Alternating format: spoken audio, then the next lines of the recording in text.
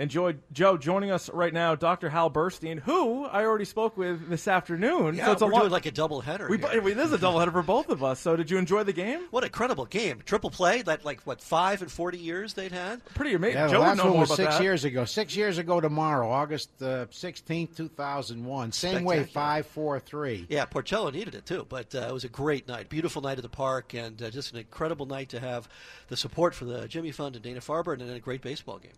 And Devers is so cool. That kid, what is he, 20 years old? He's amazing.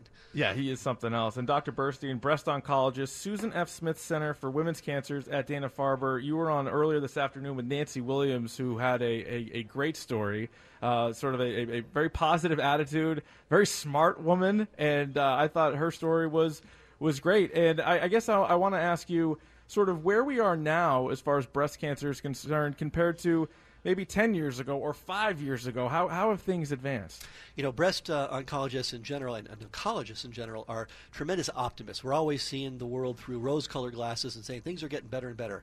But the truth is they are getting incredibly better. The past 5 or 10 years, we have seen new drugs, new targets, whole new ways of thinking about classifying tumors and treating tumors, and at a pace that even the most optimistic amongst us really had not anticipated.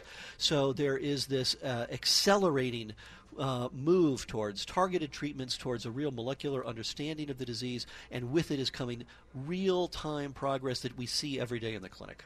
So what are some of the novel treatments that they've initiated? So in the past 2 or 3 years in my area in breast cancer, we have this whole new group of drugs called CDK4/6 inhibitors, which help make hormone treatments work better. So for over 100 years, we've been using hormone manipulations to help women with advanced breast cancer control the tumor for longer. And this whole new class of drugs has exploded. 3 commercially available drugs will be available by the end of the year. They are very well tolerated. They're pills. They're not really chemotherapy.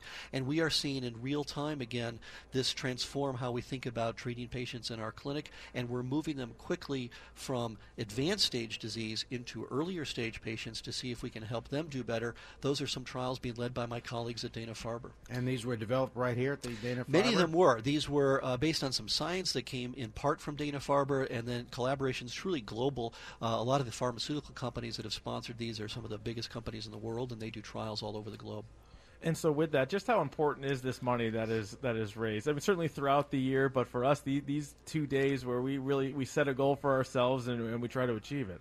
This is an extraordinary resource, in part because it builds such a community of people who are engaged with it. You know, to see all the volunteers here and the patients and the doctors and the nurses and the medical team is really quite amazing. The resources here do 2 really extraordinary things. The first is they create this very special care environment at Dana-Farber, and I know you've heard a lot about this today, whether it's the special programs for the kids or the survivorship programs or all the enrichment that makes Dana-Farber a very special place to actually be a patient. And the other is it supports our clinical research and our basic science research, and those are the engines that fuel progress here in cancer care. Without those clinical trials, without that investment in basic science, we're just doing the same thing over and over again. So your support from this program is really part of what's driving the whole field forward. And about 250,000 people, women diagnosed each year? 250,000 cases thereabouts each year in the United States, 1 in 8 women, lifetime risk of breast cancer. But we're curing probably 85% of those women right now. So obviously a lot of work to do. There's too much in the way of recurrence still.